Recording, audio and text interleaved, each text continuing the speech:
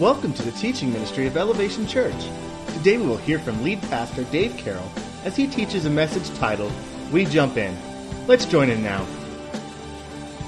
We're going to jump right into 1 Thessalonians chapter 2. I'm reading from the New King James Version. You may have a different version. That's okay. This is not on the screen.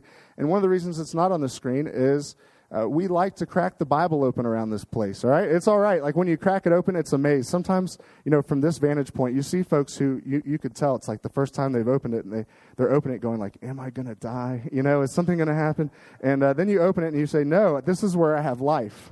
And so in 1 Thessalonians chapter 2, just want to read this verse, and it's a great kickoff to the message today, We Jump In. Here's what Paul writes to the church at Thessalonian. For you yourselves know, brethren, that our coming to you was not in vain. If you don't know, Paul was the guy who planted this young church in Thessalonica, okay? And he's writing to them saying, when we came to you, it wasn't for nothing. And so he continues on in verse 2 and says, but even after we had suffered before and were spitefully treated at Philippi, a good portion of our church knows about Philippi because we went through the book of Philippians, and hopefully you remember what had happened there as Paul was trying to get Philippi going. It says, as you know, we were bold in our God to speak to you the gospel of God. That's the good news of Jesus Christ in much conflict. For our exhortation did not come from error or uncleanliness, was it in deceit? He's saying, hey, I didn't come to you to trick you or to dupe you into something.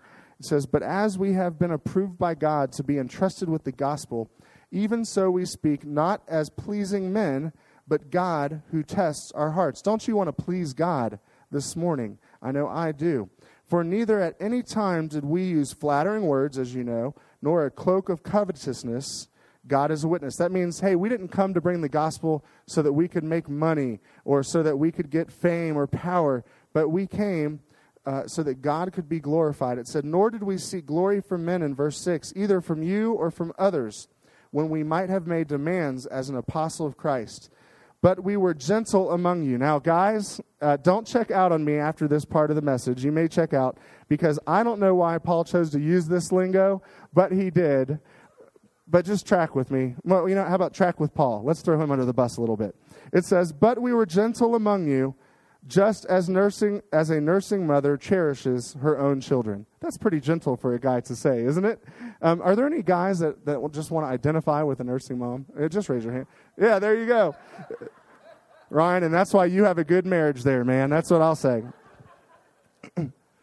But he says, we were gentle among you, just as a nursing mother cherishes her own children. And here's the verse I want to come to that sets up our message for today. When he came to the church, he was trying to embed in the church of Thessalonica a DNA of great love for each other. He was trying to model this. And so this is what he says in verse 8. So, affectionately longing for you, we were well pleased to impart to you not only the gospel of God. It's important at church and when you're around the church to hear the gospel, isn't it? But he said we didn't stop there. And I love this next part. It says, but also, what does it say? Our own lives. He said, we didn't just give you information. We shared with you our life together. That's a little bit more sacrifice, isn't it, at the end of the day? It's one thing to say, I told someone about God or the Bible or my church, but whoa, I'm sharing with you my life.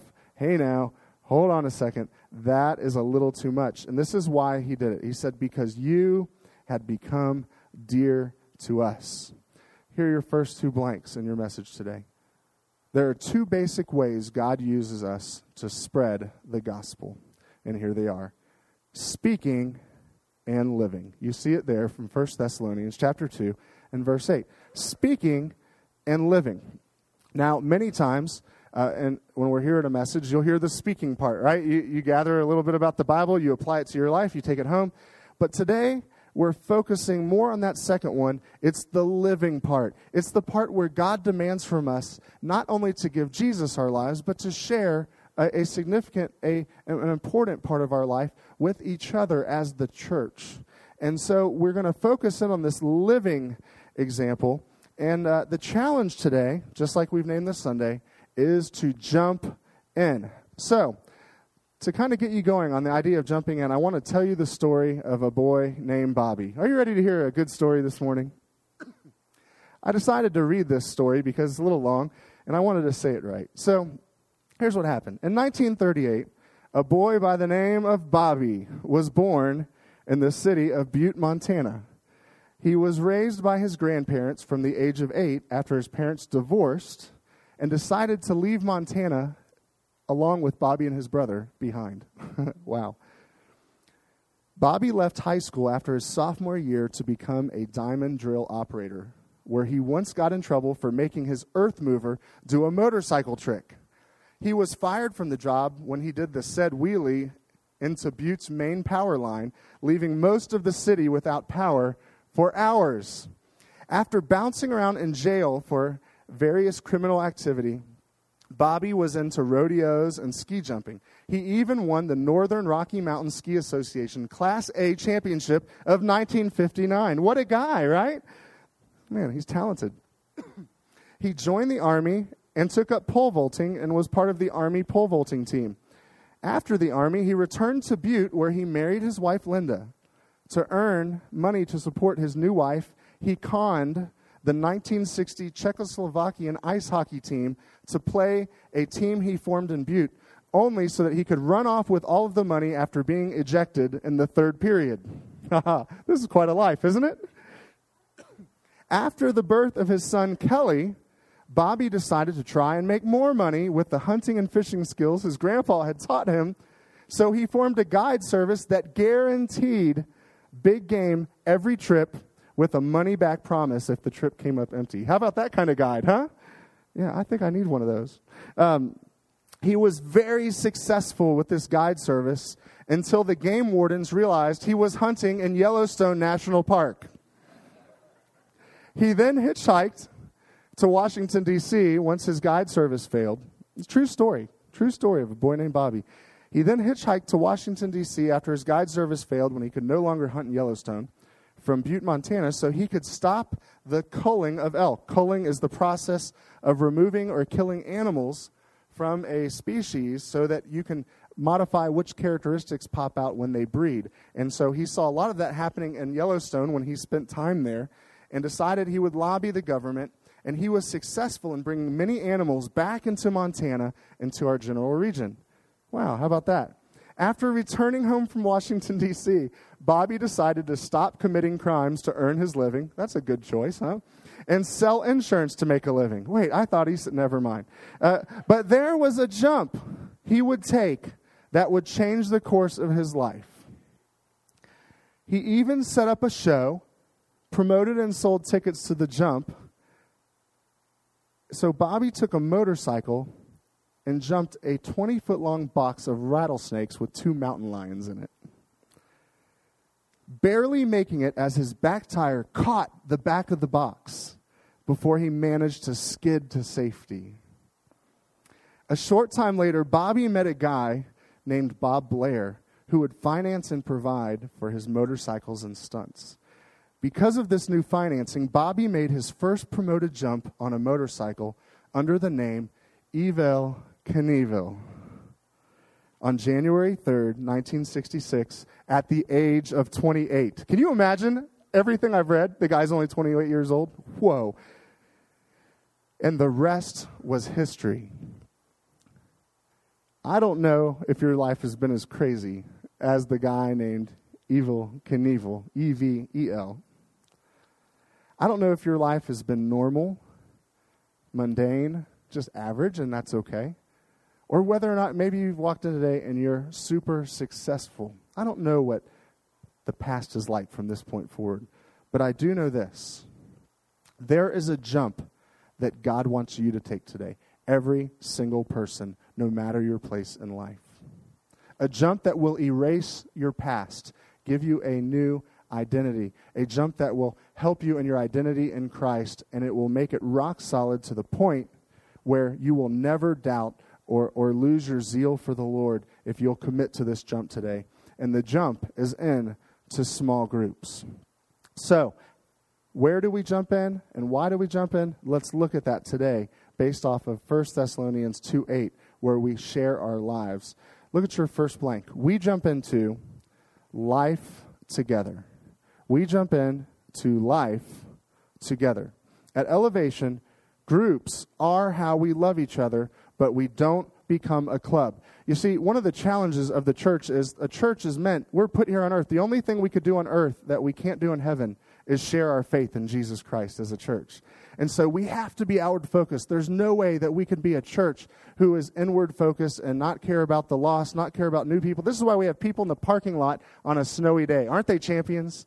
We don't put them out there because, well, obviously we have plenty of parking. We don't put them out there because, make sure a car gets in the slot. No, we put them out there because we care about people. We care about people. But we can't do all this and then never spend time together, because a church is also meant to have not only outward focus, but we're supposed to have this relationship between us, this bond in Christ that is so special, and that we get to know each other. And so groups is how we do this. It lets us keep our Sunday morning outward focus. I don't know about you, but I love our Sunday mornings. I love them. And we want to keep them this way. And so groups is this important thing that we have to do, and it helps us do life together. This is what we call a great commandment lifestyle. If you know it, say it with me. Love the Lord your God with all your heart, soul, mind, and the fourth one is your strength. And then the challenging one is, the second is just like it. Love your neighbor as yourself. It's a great commandment lifestyle. You see, Jesus has always commanded from the get-go that we do life together as those who are his children. We have to love God, but we also have to love others. And I have to be honest with you. In the northern states, not just Montana or western states, not just west, it's all northern states. I have a friend who is planting a church in New Hampshire, and he comes up with the same things that I see here in a colder, icier, snowier culture. Rugged individualism is like inbred in the DNA of people who have been here a long time. It's easy to say, I got this covered. I can take care of my own life. But that just wars against who God has made the church to be. We cannot do this thing alone. I have news for you. Up in heaven, there's a big party going on with lots of people. And if you think God's going to give you just the house on the mountain, away from everybody, when you get to heaven, it's going to be a rude awakening. And here's the thing. He asks us to start this biblical community right here, right now. Why? Because it's a taste of heaven. It's a taste of eternity together under the banner of our King. God has intended the church to be the church. And here's the thing. You may say, well, I like to come to church. And that's kind of a wrong term. We don't come to church. We come to worship, don't we? We are the church. And here's the thing. People who say, well, I believe in God, but I don't want that church stuff. If you read the rest of this book that we're in, 1 Thessalonians, and carry on to 2 Thessalonians, you'll see that Jesus says he's coming back for the who? He's coming back for the church. And it's amazing to me. It's mind-boggling. It's mind-blowing how people think, well, I don't want to be a part of the church. And I'm thinking, you might think differently at the return of Christ, at the second coming. You may go, whoops, wait, get me in there. I want to be a part of the church. No, Jesus, please let me in. But we have to watch it, because embedded in our lifestyle, because of where we've grown up, is this little thing that is not terrible. There are some good parts to our rugged individualism in the northern states. There's a lot of can-do attitude, which is good. That's why we have an awesome church. That's why people set up early. And those parts are good. But when we carry it too far to where we don't want others in our life because it might hurt, or we might be embarrassed, or maybe we have to change, this goes against doing life together. And so here's what I would like you to do. Just check this out on the screen. Here's a little bit about what small groups have meant in the past here at Elevation.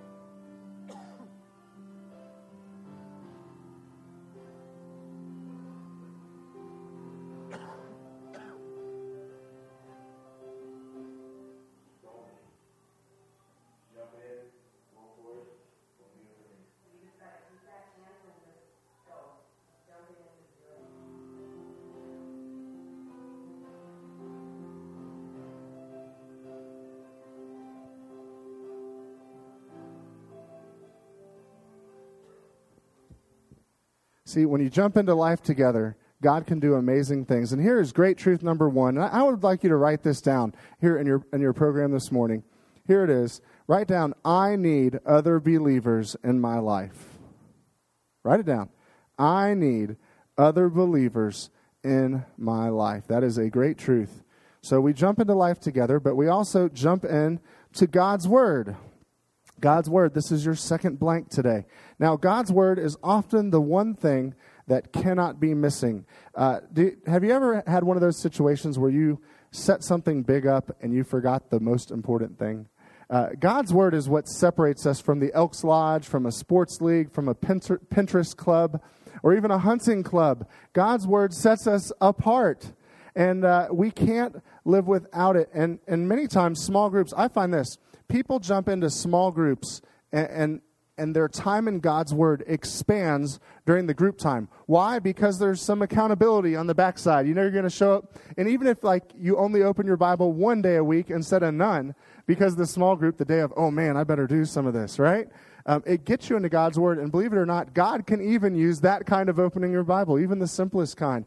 But you can't forget about it. I remember being a young parent with my first of 4 boys, Aiden Carroll, going to the grocery store, coming back with a car full of groceries, and we lived up on the second story of an apartment in Jupiter, Florida. And my first time I went and got the groceries, I decided, because Aiden was sleeping, to bring all the groceries upstairs first. Well, I had the last bag in my hand, and I got up, and I put it on the counter in the kitchen there, and I looked around, I started putting the food up, and I went, man, it just seems like I forgot something. You know, it's like, don't look down on me. Don't call, whoever it is. It was 10 years ago, and he's alive now, right? So somehow, some way, it's because of Amy, just so you know.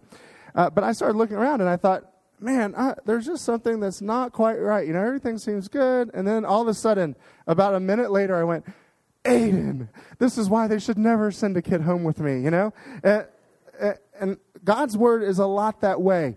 Many times we'll go on about our life each day, and we'll never crack open God's Word, and we get a little bit down the road in life, and stuff happens, we lose jobs, we have family struggles, marriage struggles, we have trouble parenting our kid, and we've never equipped ourselves with the one thing. We go, oh, it's God's Word, and then all of a sudden that stuff drives us back into it out of circumstance. Well, what groups does is groups help us jump into God's Word out of love for God, and it kind of stores up the treasure of God's Word in our life. And so here are a few areas you may want to write down that we need to expand our palate in God's Word. You can write them down if you want, or just try to pick one as I'm saying them. The first one is doctrine. We have to get our Bible straight. Remember how I told you the story over Christmas of the person who said, yeah, I have Jesus in my heart. And I said, well, is Jesus truly God? I'm not sure about that. Huh? How can you be a Christian? You have to get doctrine right. The second is Scripture memory. Scripture memory is possible. Trust me, if I can memorize Scripture, you can. Ask my wife. I have a terrible memory. All right? And then here's the next thing you have to do. Here's a good word. I heard it at a retreat a few weeks ago. Impart. Impart. You have to be able to learn enough of God's Word to impart it to those closest to you. You know whose job it is to raise your children up in the Lord Jesus? It's yours. Does the church help? Yes, we do.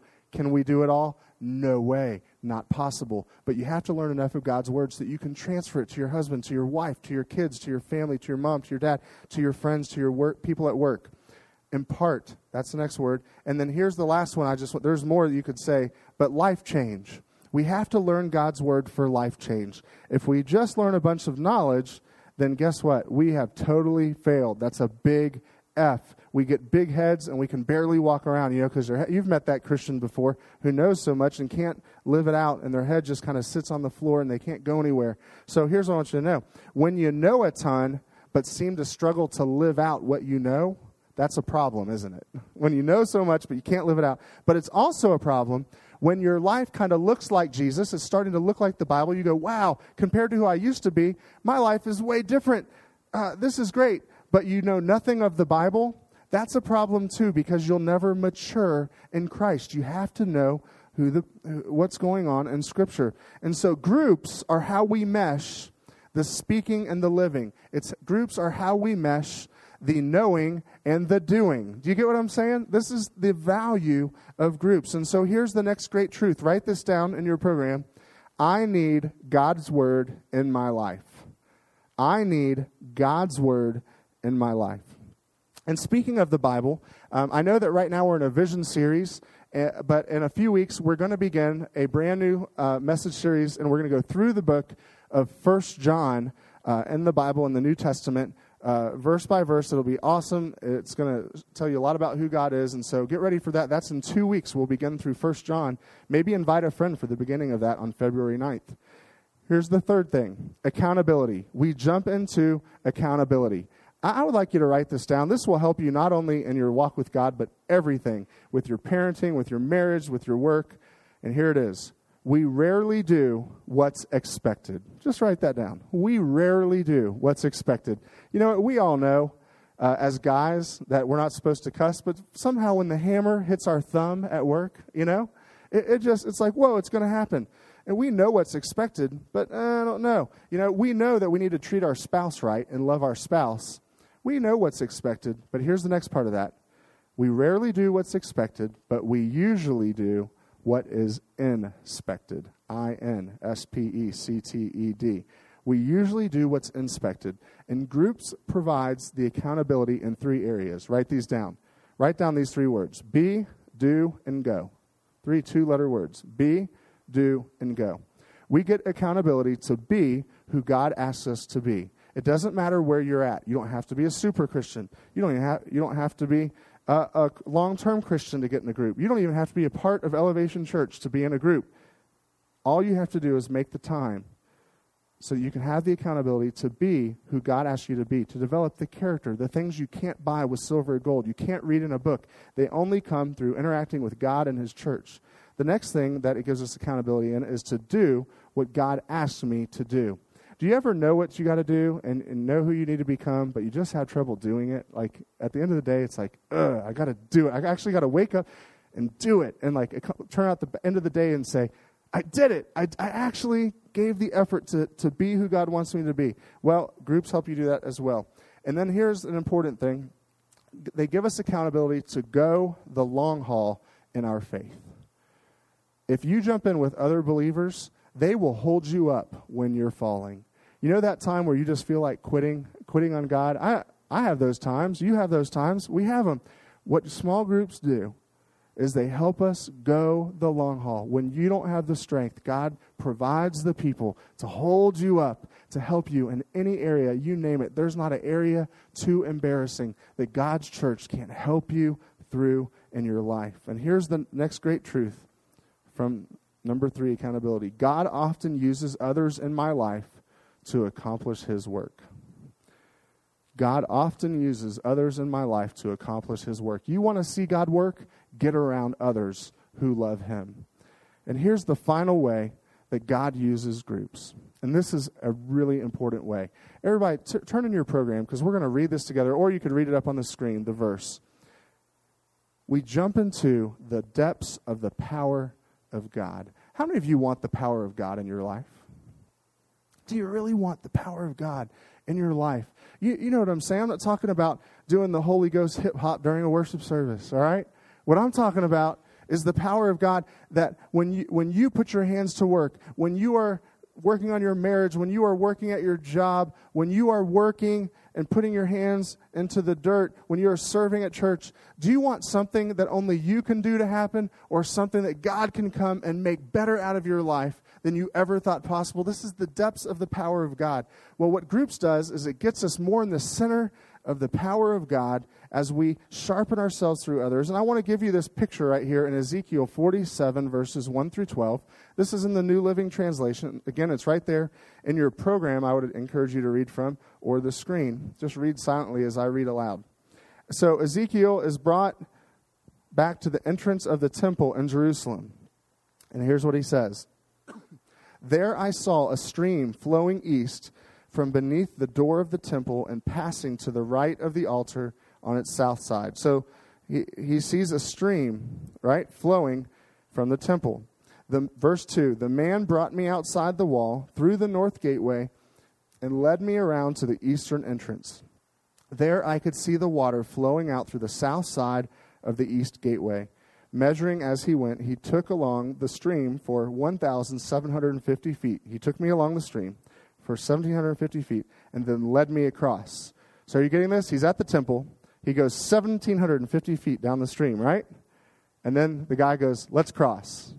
So here's what it says. The water was up to my ankles. He measured off another 1,750 feet and led me across again. This time, the water was up to my knees. Another 1,750 feet down the river, it was up to my waist. Then he measured another 1,750 feet, and the river was too deep to walk across. It was deep enough to swim in, but too deep to walk through. He asked me in verse 6, have you been watching, Son of Man? Then he led me back along the river. When I returned, I was surprised by the sight of many trees growing on both sides of the river.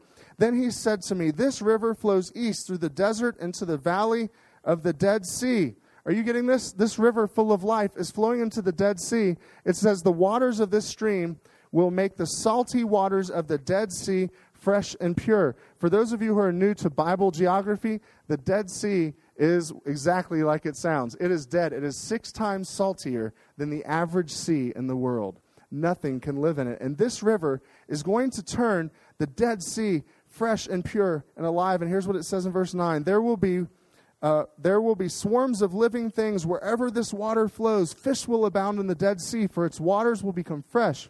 Life will flourish wherever this water flows. Fishermen will stand along the shores of the Dead Sea, all the way from the En-Gedi to the En-Guglium. The shores will be covered with nets drying in the sun. Fish of every kind will fill the Dead Sea, just as they will fill the Mediterranean. But the marshes and swamps, check this out. That's in the middle of the river, kind of closer to the edge, right there at the edge. But the marshes and swamps, the outer lying areas, will not be purified. They will stay, what's that word? Salty. Fruit trees of all kinds will grow along both sides of the river. The leaves of these trees will never turn brown and fall, and there will always be fruit on their branches. There will be a new crop every month, for they are watered by the river flowing from the temple. The fruit will be for food, and the leaves will be for healing. This is the picture of the power of God. Now, here's a little Bible lesson somewhere in the middle of this. Here in Ezekiel, this picture is in what's referred to as the millennium in the Bible. That's the 1,000-year reign of Christ that happens after the 7-year tribulation. And I'll leave it there to whet your appetite. If you're going, huh? Well, now you have something to Google. 7-year tribulation of Christ, 1,000-year reign of Christ in the Bible. But this is saying what's going to happen when Jesus comes. The power of God will come. And here you have the picture in Scripture of 2 things. And this is how we close today. There are 2 choices. You have the flow of the power of God. And you see right there in Ezekiel, the closer that you get to the center, the more life there was. But the more you got out into the marshes and the swamplands, and you got away from the flow of the power of God in isolation and individualism and saying, hey, I'm my own person, I think I could do it on my own, and you get away from that flow. If you're out in the marshes, the Bible says, they will stay salty, and there will be no life there today. And so here is what we know. Here's the last great truth. You can write this down. God wants me to experience His power. God wants me to experience His power. Ultimately, groups is more than just being about fellowship. It's more than just about relationships. It's more than just about the Bible. Groups is about taking you from the individual, isolated, salty marshes and putting you in the flow of the river of the power of God in your life. And to see His supernatural work happen and see places heal in your life that you never thought could be healed. See you understand places in God's Word that you never thought you could understand. Groups is about God doing the miraculous. And that's why we take time out in the middle of the week, not just Sunday. You may go, why do I take time? Because I want God to do something so great that I'm willing to devote extra time to really get in His presence with other people into the flow. God wants you to experience His power. So today, here's what I want to invite you to do. I want to invite you to jump into the river of God's power. Get out of the marshes and into small groups. In your program today, just open that up. Take out your small groups brochure. One of the things we like to do at Elevation is make it incredibly easy. You know, some churches will say, you have to do this, and then you never know how to do it, or you can never find the person. But today is an important day in the life of Elevation Church. We are beginning small groups this week, literally this week. And if you can't come 1 week, like this week, you go, oh, I'm gone this week, but I can go next. Well, jump in and sign up. And here's what you do. You look through the list. There are groups happening nearly every day of the week, not quite, but nearly every day of the week. You see the leader, you see the study. There are all kinds of different studies. And here's how you sign up. You just can sign your name and bring your money out to the table and pay today. You can also sign up at elevationbillings.com. And here is our goal for Elevation Church. This is lofty, and some of you are looking at me like, Dave, you're crazy. But I know this. Our church will never be the church that God wants us to be unless we jump into life together in groups. You can sign up at elevationbillings.com, or even better, today after service, here's the first thing. Kids ministry is okay. They're set up to do this. Every group leader and all the studies will be out on the table for you to meet. You can meet some of the host homes. If you're like, I don't know where I'm going or who this is, you can go meet them today after service right there before you go get your kids. Go out there and meet somebody. Our goal is for 100% of the people to try to jump in, even if you can only make 4 groups because your job, or maybe you're a mom and kid stuff happens and you can only make a few. Jump in, do something. But our hope is that you really dig in and come to all of them. And so this brochure is really the crux of our response today. And here's what I want to ask you. Here's the most important thing. Yes, we have to jump into groups, but before we go any further in the service today, maybe you've heard what it means to be a part of the church, and you're going, wow, I came in here and I don't know Christ, or I've been holding out, not giving my life to Christ. And today, I want to, because it sounds like what people who believe in Jesus have is something I want. I need accountability. I need the power of God. I need to know more about God's word. I need people to live life together with. Well, you can't have any of that if you don't know Jesus first. And here's what the Bible says. Remember how we talked about speaking and living? Well, here's the speaking part. The Bible says this, that if you'll depend for your salvation, for your reconciliation with God on the finished work of Jesus Christ on the cross and his spilled blood that was shed for sin and how he rose again on the third day, the Bible says, say it with me, you will be what? Saved. Thank you for listening to the teaching ministry of Elevation Church. You can find out more about our church or listen to other messages at elevationbillings.com. Thanks again for listening and have a great day.